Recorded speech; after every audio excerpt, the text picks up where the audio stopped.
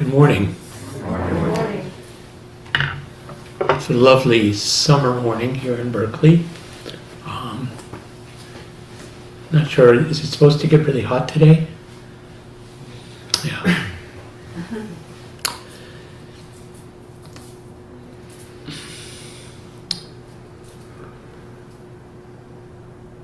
So during her talk, Sue Osher's talk in Sesshin, came upon the subject of play. And I've been thinking about that further. And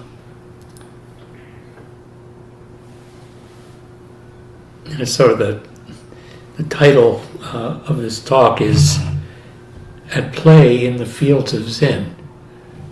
I borrowed the title from the title of a novel by the wonderful novelist and Zen teacher Peter Matheson, At Play in the Fields of the Lord. And actually, I don't think there's much play in that book, but here there is. And I wanted to start by reading something that was given to me at resident meeting this Tuesday. We were celebrating Joe Buckner's birthday. Preston's birthday. Oh, right, I'm sorry. Preston's birthday. So who wrote those things? You? I wrote them. Oh, could you? It was Preston's birthday, and it was Joe's check-in. And he gave a little card with a handwritten quotation. And the one that I got was entitled Playing with the Buddha Ancestors. And it was from, it's Dharma Hall Discourse 118 from Dogen's Eihei Koroku. And Dogen says, I tie up the bags of patrope monks and play with them as a ball. Within this bouncing, numberless Buddha ancestors appear. I give them to the monastery so they can raise horses and oxen. I tie up the bags of patrobe monks and play with them as a ball. Within this bouncing, numberless Buddha ancestors appear. I keep them to give to the monastery so they can raise horses and oxen. And I realized as I was reading this, was he tying up the bags that were possessions of the patrobe monks, or was he? It felt to me like he was glomming all the patrobe monks into a bag and turning them into a ball. I don't know, actually, does anyone have a thought about that? Alan, what is the adjective before the word monks? Patch robe. Patch. Like me. Uh-huh. I'm wearing Sojun Roshi's patch robe, which I love.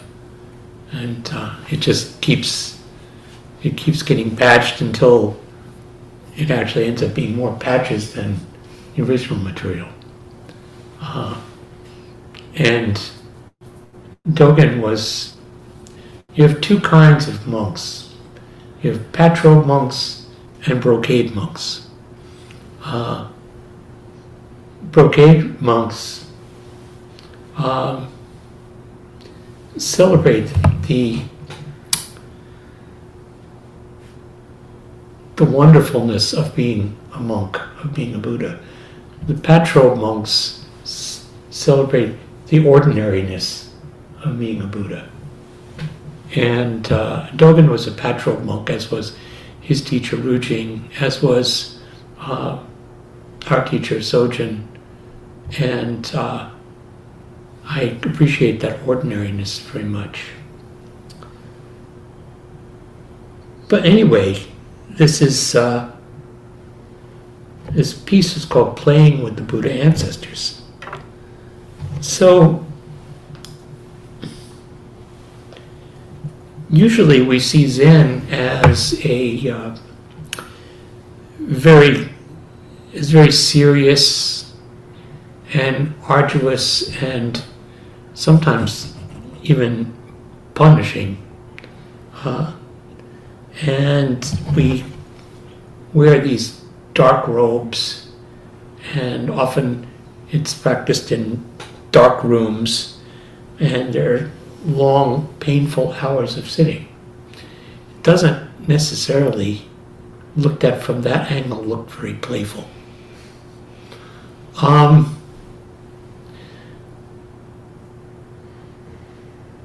But I think it's I'd like to encourage us to pursue a sort of contrarian exploration of what we're doing here, of playing.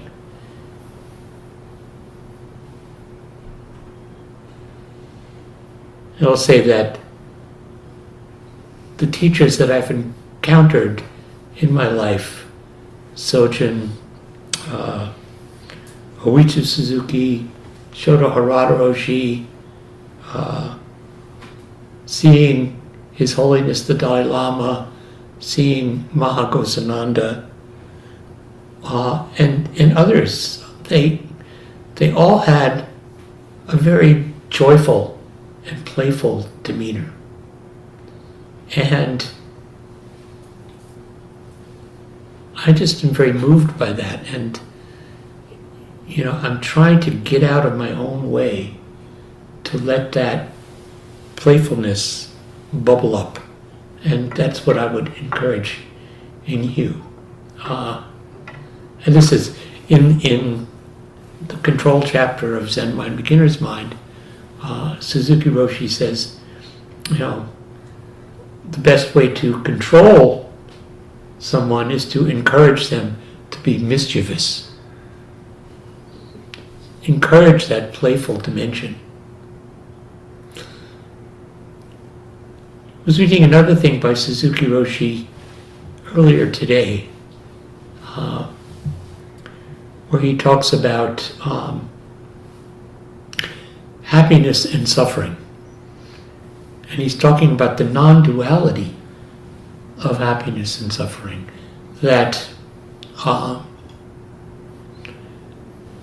there's happiness within suffering, and there's suffering within happiness, and if we pursue one to the exclusion of the other, we're likely to get the other. If you pursue, as is it the Declaration of Independence, or I think the Declaration talks about the pursuit of happiness. Well, if you pursue happiness, you're probably going to run smack up against suffering. Whereas if you engage with suffering, you may find that there's happiness within you. It seems contrarian, but I really encourage you to explore that. So we see that in Sesshin, I think. It can be really hard. And in the midst of that difficulty, there's something that lightens and lets go. And we find a kind of freedom and allow that joy to bubble up.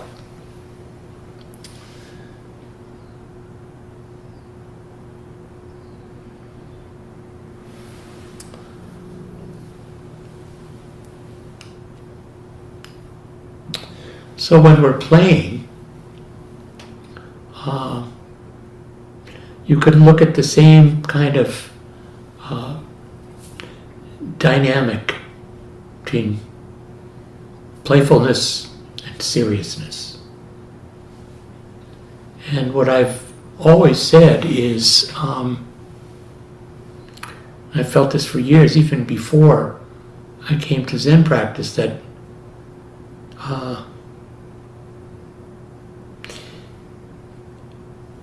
it's good not to take yourself very seriously, but to take what you do seriously.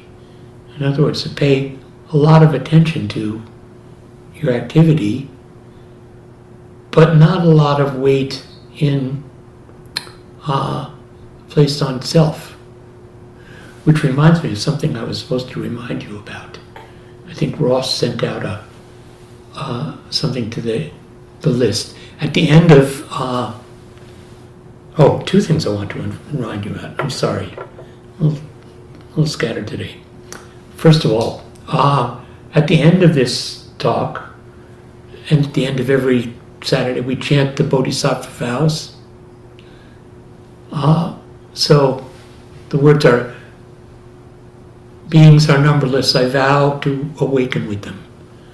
So when you do that,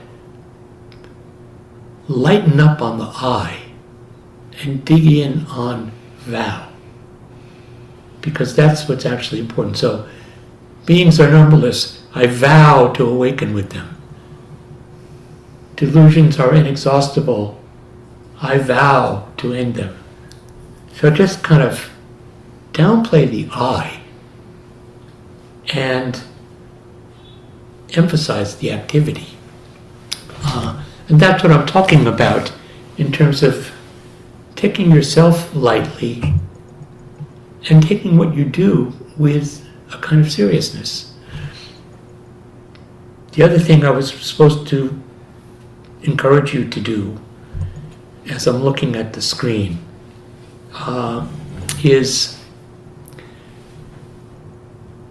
if you are able to, please turn on your video. It's really nice to see you all, and I know the temptation, there's always a temptation to multitask, and I know that because I can be guilty of that myself. But I just want to encourage you, and some of you, they're actually doing it. Some of you are doing that, which I really appreciate. We should be able to see each other.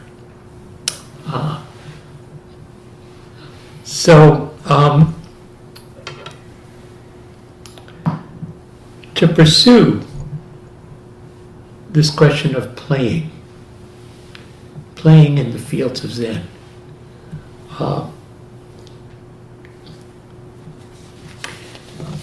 there's a passage which I may have actually read not too long ago from Sojin Roshi, from a piece in his upcoming book called The Formal and the Informal. It's commonly thought that Zen practice is very formal and rigid, and that thinking and emotions are cut off. Formal, yes. Rigid, not really.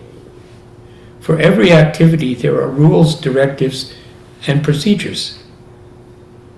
The formality of our practice allows access to our ineffable, fundamental, formless nature. What looks like narrow confinement becomes, with maturity, vast freedom. What is formal becomes informal. So when you think of any kind of activity, and I think I said this in the last talk where I was referencing playing, you think of baseball, how many rules there are. It's like, if somebody coming from the outside who hasn't grown up with it, it's like, they'd have a hard time fathoming it. Just as I will admit, I still have absolutely no comprehension of how you play cricket. It's totally a mystery to me. Maybe someone can explain it, but not in the Q&A. But within those rules, we have these extraordinary efforts and performances, and we recognize the amazing qualities of athletic qualities and heart of the players. The same thing is true with any artistic endeavor. Same thing is true with music. I was thinking about this earlier today. So the music that I play is not written down. I've learned it by ear. I've learned it by listening very carefully, by paying attention to other musicians, particularly older musicians live. And there's a form, there are rules to this music. And the more able you are to pay attention, the more able you are to enter those rules and to find freedom within it. And I was thinking about that in relation to classical music, where the notes are actually on the page, right? But they're still, so those are the rules. The rules are the notes on the page. Within that, there's an infinite field of expression. No musician plays the same passage or the same piece. They each play it in their own way. So within the constriction of the actual notes on paper, you have full expression. And this is what Suzuki Roshi was saying. He often said, when you're sitting facing the wall, then I can see who you truly are. So we revealed ourselves in the playing within these rules, within these limitations. And we find, again, as Suzuki Roshi said, he said we have formal practice with informal mind. So the formal practice is playing within the rules. The informal mind is anything goes. So later in this same piece by Hozan Roshi, he says, the life of a Zen student is mostly improvisation. Improvisation works best within a solid structure or container. It is so in music and the arts. A well-trained Zen student feels comfortable within the forms and approaches the activity with gratitude, awareness, and confidence. And he closes his piece saying, formal and informal, they are just two sides of the same thing. My teacher said, even though there is no self, still there are rules. So I'm thinking about improvisation. I may have talked about this a long time ago. There's a little book that I love that I got from Lori years ago, I think close to when we first met. It's called Improvisation in the Theater by a theater teacher named Keith Johnstone. And at one point he came to San Francisco Zen Center and did a workshop. And I think that's where Lori encountered him. And he's the trainer for many improvisers. I think that Peter Coyote, the actor, who's also a Zen teacher in Marin, he trained with Keith Johnstone. A lot of people did. So,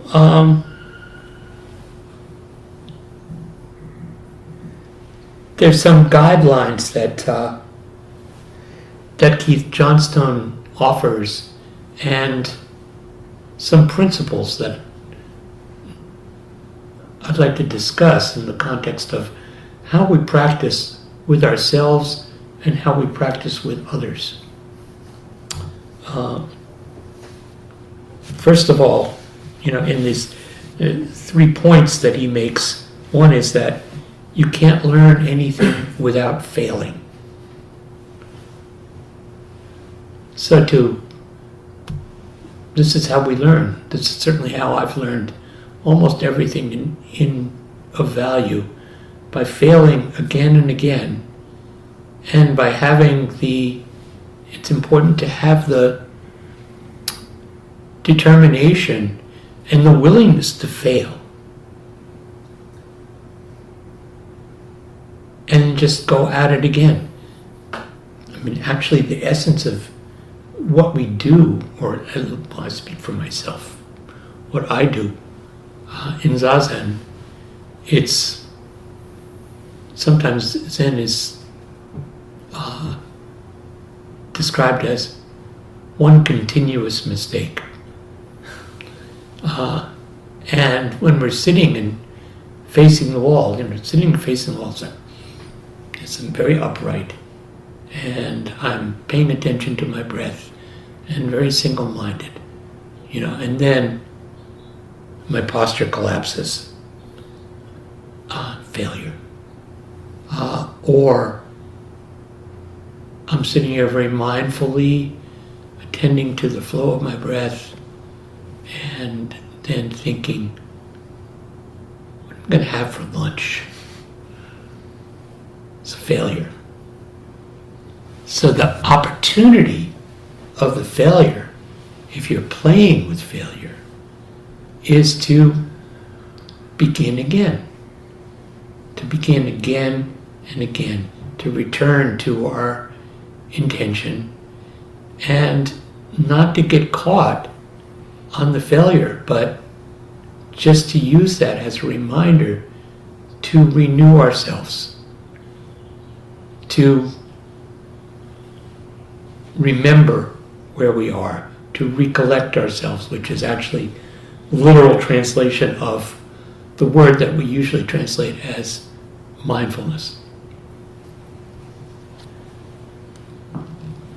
So we fail again and again. There's another expression of John Stone's that is actually in contradiction to what I was talking about a few weeks ago. We talked about, I used the Japanese expression, ganbate. People remember? Yeah, we talked about that. It seemed to resonate with people. And it does. That translates as, do your best. And it's an encouragement. So that's one side. John Stone presents the other side, which is, please don't do your best. Trying to do your best is trying to be better than who you are. That's pretty interesting. Who are you? But what he's exploring is, who are you right now? In the situation, in your meeting of yourself or your meeting of others. Who are you? Rather than positing some idealized version of you and kind of dismissing the present reality for some, you could say, gaining idea. So we live with this. This is a great tension. And this is one of the things that I love about the Zen practice is what we're really learning to do is to live and accept that we live in the midst of contradiction. Yes, there's a message. Please do your best. And then there's always the other side, which is, please don't try to do your best. Be where you are right now. And those two messages, the vector of those two messages, meet in oneself.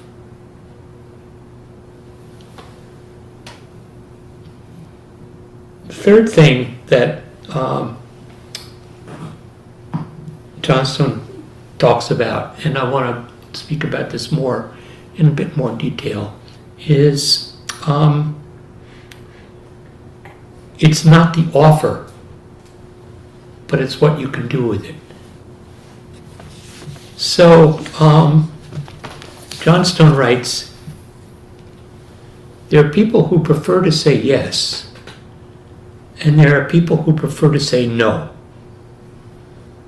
Those who say yes are rewarded by the adventures they have, and those who say no are rewarded by the safety they attain. There are far more no-sayers around than yes-sayers, but you can train one type to behave like another. He writes about another teacher. Fred Carnot understood this. When he was interviewing aspiring actors, he'd poke his pen into an empty inkwell and pretend to flick it at them. If they mimed being hit in the eye, or whatever, he'd engage them. If they looked baffled and blocked him, then he wouldn't. So this is another one of these dynamics of playfulness that we have to reckon with. And we have to reckon with it in ourselves and in the context of our relationship with all of those around us. Our friends, our families, our teachers, or anyone that you meet in the street. It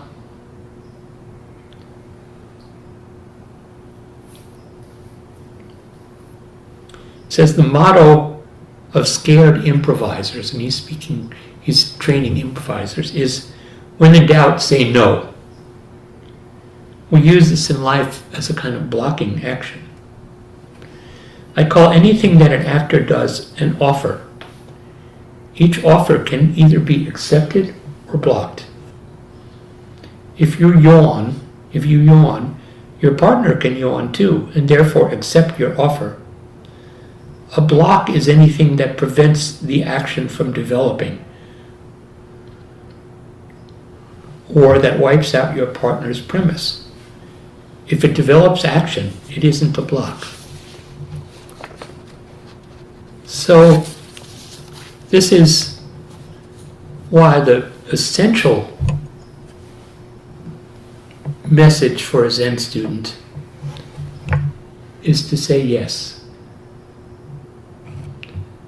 When Sojun Roshi would be in his office, somebody would knock on his door and he would say, "Hai!" Yes, in Japanese. And allow them to come in. He would never say, "Go away, I'm busy now." He might have thought that, but his practice was to say yes. And that's a really great model. Our practice, when asked something as a student or as a friend, can we say yes? It's important to recognize, and if we say yes, then we have the grounds to play together.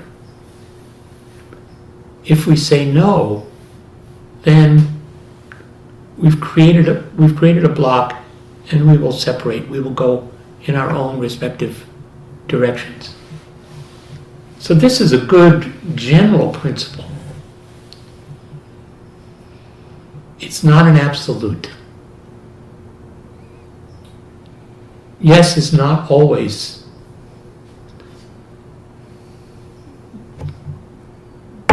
the creative or necessary response. Sometimes there are things that we have to say no to. And we have to decide that, and we have to recognize what the consequences of that might be. But still, we made some discernment. But generally, yes.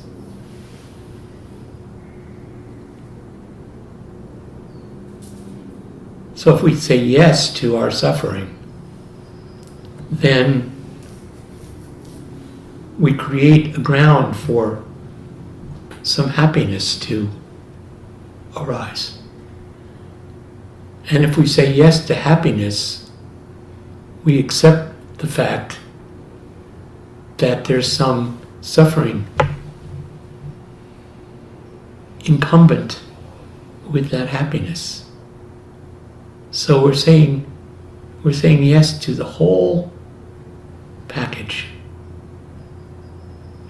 And this is really useful information for how we respond to ourselves and each other. And it means we can play.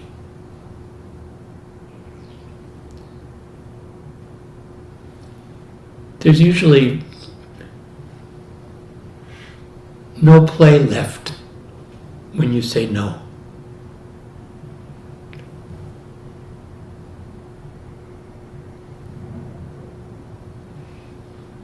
When you lock yourself down because you may have some idea of what you're supposed to be doing or what you're not supposed to be doing, then you've shut off this creative aspect. You know, this aspect of what Hozan Roshi was talking about is the improvisatory aspect of our practice. So keep that. Can we keep that fresh? You know, we've just to say it's not always been easy, but we've spent 3 and 4 years having to say yes and figuring out really difficult circumstances and trying to change or flow in appropriate ways with these circumstances that we never would have chosen. And at least from my perspective, I feel like we've really grown as a community. There are new people. There's a feeling of commitment. There's this sustainability of our community. And we did that by saying yes. You know, yes, this is not fun. Yes, it's not fun wearing masks or asking that people be fully vaccinated, or having to let go of our full schedule or our oryoki meals in the zendo. But we said yes to them because we wanted to keep playing together. And we've done that. And we continue to do that. And now, I will say, so we're beginning to have, we're hoping that there will be an unmasking within the next month or two. You know, finally take off these verschluggene things on our faces. Verschluggene, that's Japanese.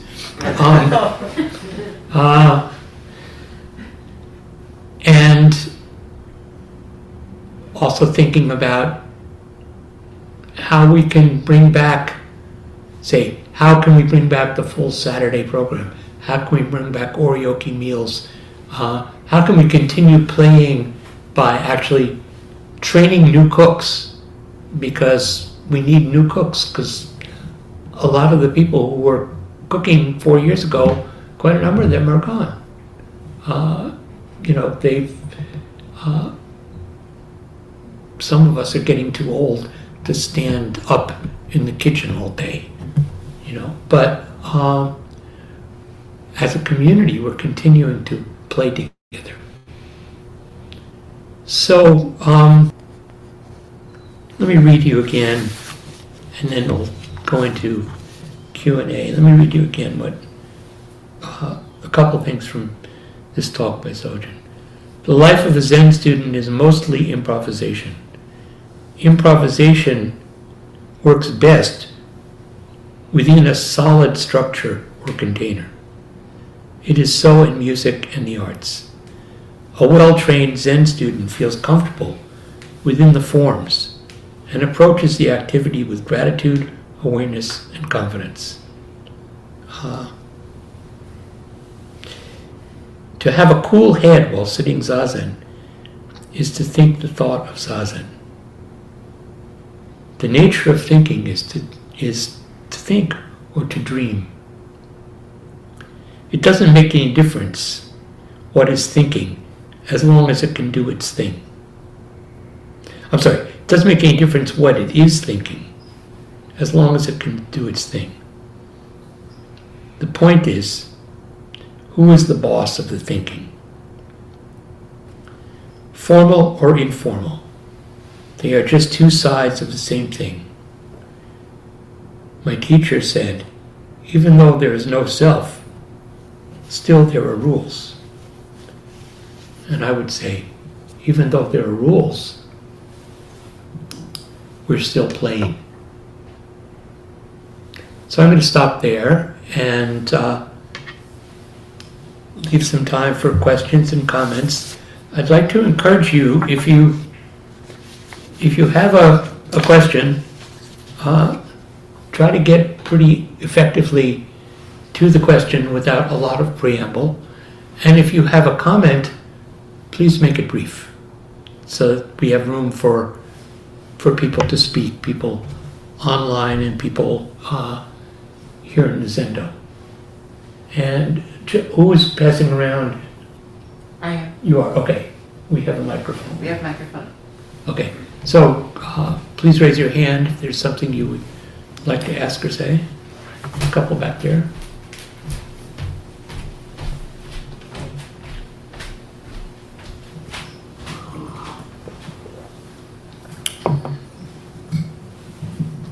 Thank you.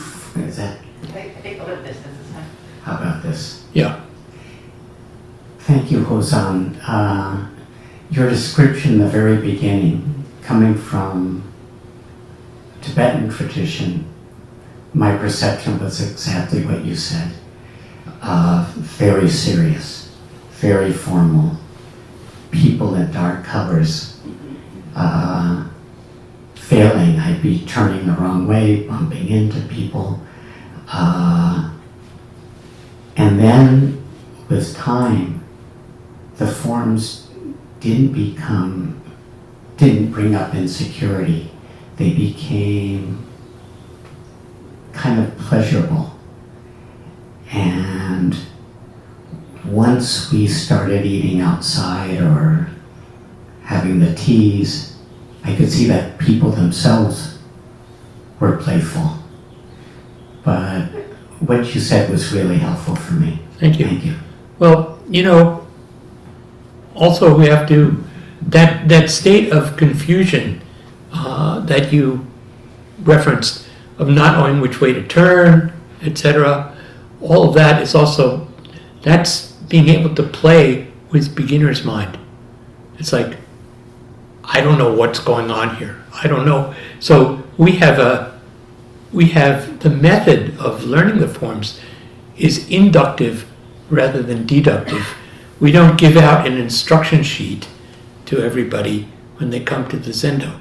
We actually invite them to observe and absorb the forms in your body and to appreciate that state of not knowing. That's a really important state, because there's so much in our life that we encounter that we really don't know what's going to happen. And do we have the capacity to include that and be open to it? So, thank you.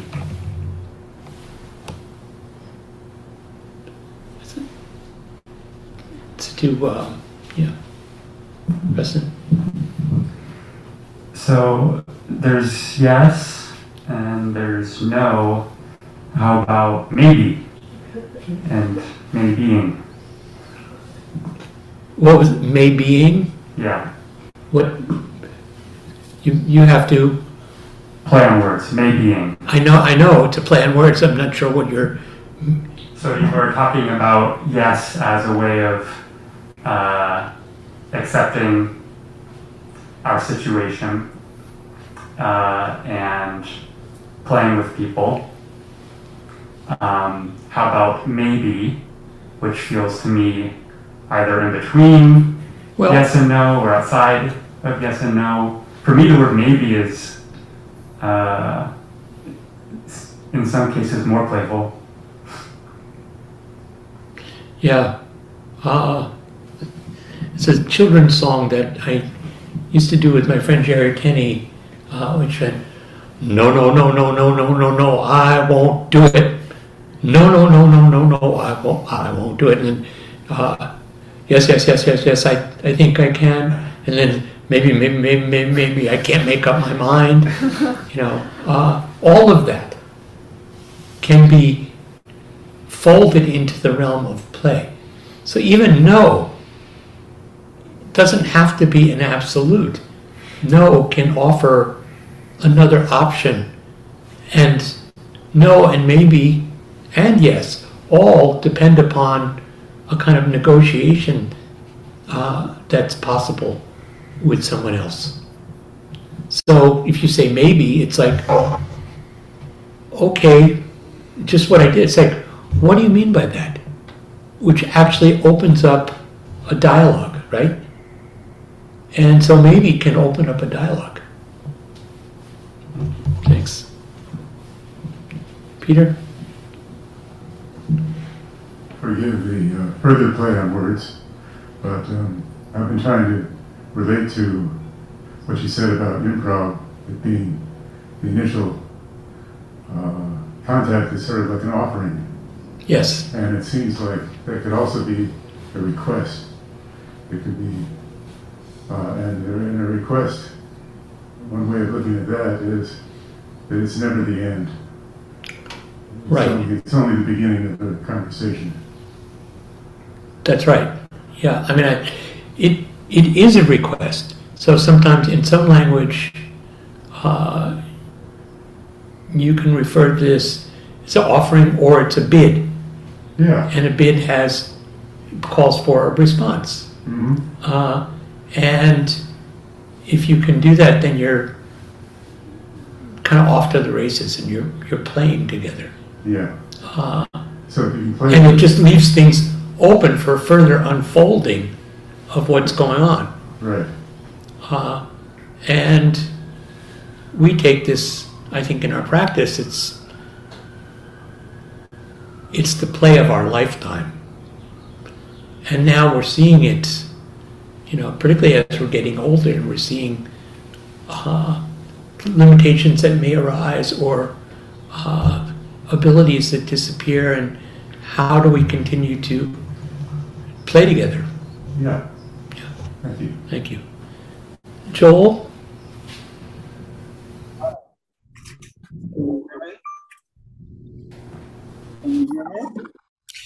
You're very muddy. Yeah, well, is that any better? Yeah, now it's a little loud. Let me turn you down. Go ahead. Okay. Thank you. Beautiful talk. You mentioned improvisation and classical improvisation, so I thought I'd talk about that a little bit. There's a tremendous amount. The greatest age of classical music was tremendous improvisation. Yeah. Bach, Mozart, and Beethoven were all tremendously famous improvisers, and there's a lot of texts that say people thought they were greater as improvisers than as composers. And the basis of this art was, as you say, very strict. I mean, the basis, not to get into figured bass, very, very, very strict rules. So just wanted to bring that up. In fact, there are just one more thing. One of the biggest rules, if not the biggest, is you don't have parallel fifths. And there's a famous story about Beethoven where in a string quartet, he had a whole lot of parallel fifths. And a student said, that's not allowed. And he said, I allow it. And played. And he kept the fifths in the string quartet because that's what he wanted. Anyway, I thought I'd share that. You wrote. Thank you. Sure. Watch out for parallel fifths. Yeah, do them all the time. Are there any other hands out there? Yes, Sandeep. Hi, Hozan. Thank you so much for your beautiful talk. I really resonated with kind of the tension between being accepting the moment and aspiring to be a little bit better. I think for me, I can kind of play easily when I feel at ease in my body. And it's been, I think, just with my history, harder to get to that point with newer people. But I do realize, especially doing MCOS, that I have a safe container within Berkeley Zen Center. So I feel I can be more at ease and connect with folks. And I feel more like a foundation of safety, the more solid our relationships become, and the more I show up in each moment. Well, that's really, I can't tell you how encouraging that is to me. And that's part of what we've been playing at here for the last years, you know. And I hope that will continue. And I hope you and others continue to find freedom in this space. Thank you. Anyone else out here? Daniel. By the way, Daniel is just back from being in France for a year. He's here for a couple months.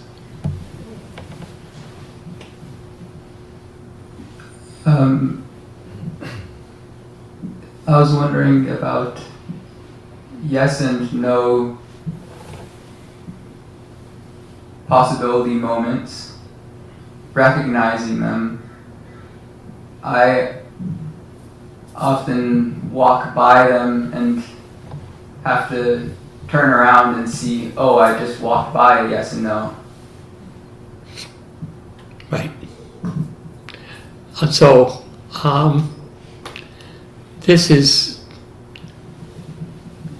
is functional mindfulness. Functional mindfulness is just simply knowing where you are. And I mean that you could look at that in a literal sense, but also to see where's my mind. So you could start by saying, where are my feet? And if you ask where are your feet, then the next question that's going to flow from that sort of naturally is, where's my mind? And that helps us to bring our attention to the actual space that we're in, you know, as apart from the hazards of being lost in our thoughts. So bring it on down to earth. Where am I standing? How is my body holding itself? And then very naturally, it will reflect on the whole environment that you're in. So that's my suggestion. Is it Ken? Yes. Hi, Hozan. Thank you so much for your talk. One thing I've noticed is that when I am opening up to engage with someone else, it changes the conversation if I am speaking from my heart rather than speaking from my ideas of things. Like, I can't tell you how many negotiations often we have over email and stuff like that, and it just feels like it circles around these kind of fixed ideas that people have. And I've noticed that when I'm feeling reactive, like that's a clue to me to stop and to breathe deeply and pay attention to my breath, and then in that moment, I feel what my heart wants in that moment, and I can express that. And it's usually much more of a completely open invitation to somebody else. Mm-hmm. That's good. Thank you. That's helpful. And it can be your heart. It can be your belly. But I think we're talking about what I was just, in a way, saying to Daniel, that there has to be a physical grounding to it. To really, to look. This is why we take this maybe a momentary backward step. And if we're having a really strong blocking or no response, you may have to take a larger backward step and ask what's going on in here, and take that time with the intention that I want to keep playing, and I will return, but I need to know what's going on inside me first. So thank you. Maybe one more. If there any, I see the strikers up. Anyone else in here? Joe.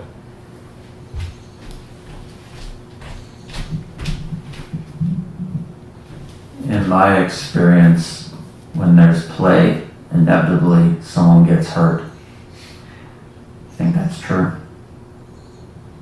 Was that a question at the end? Yeah, do you think that's true? Not necessarily.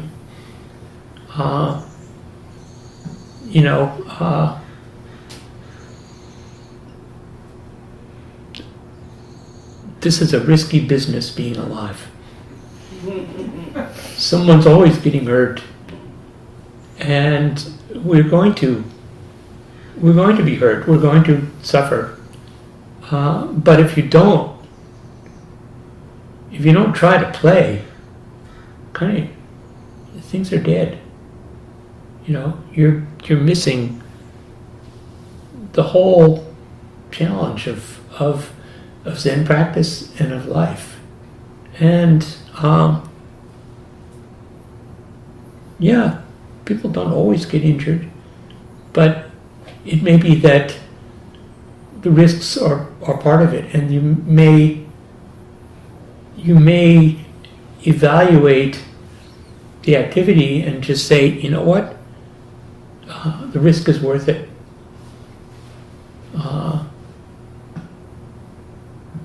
People do that. Yeah. Thanks. Thank you. So thank you all. And let me just remind you, as we're doing the Bodhisattva vows, lean into vow and lighten up on I. Okay? What was the second thing that you wanted to remind us of? The second thing was I wanted people to turn on their screens. But I can see you. Your screen is on. Right. Thank you.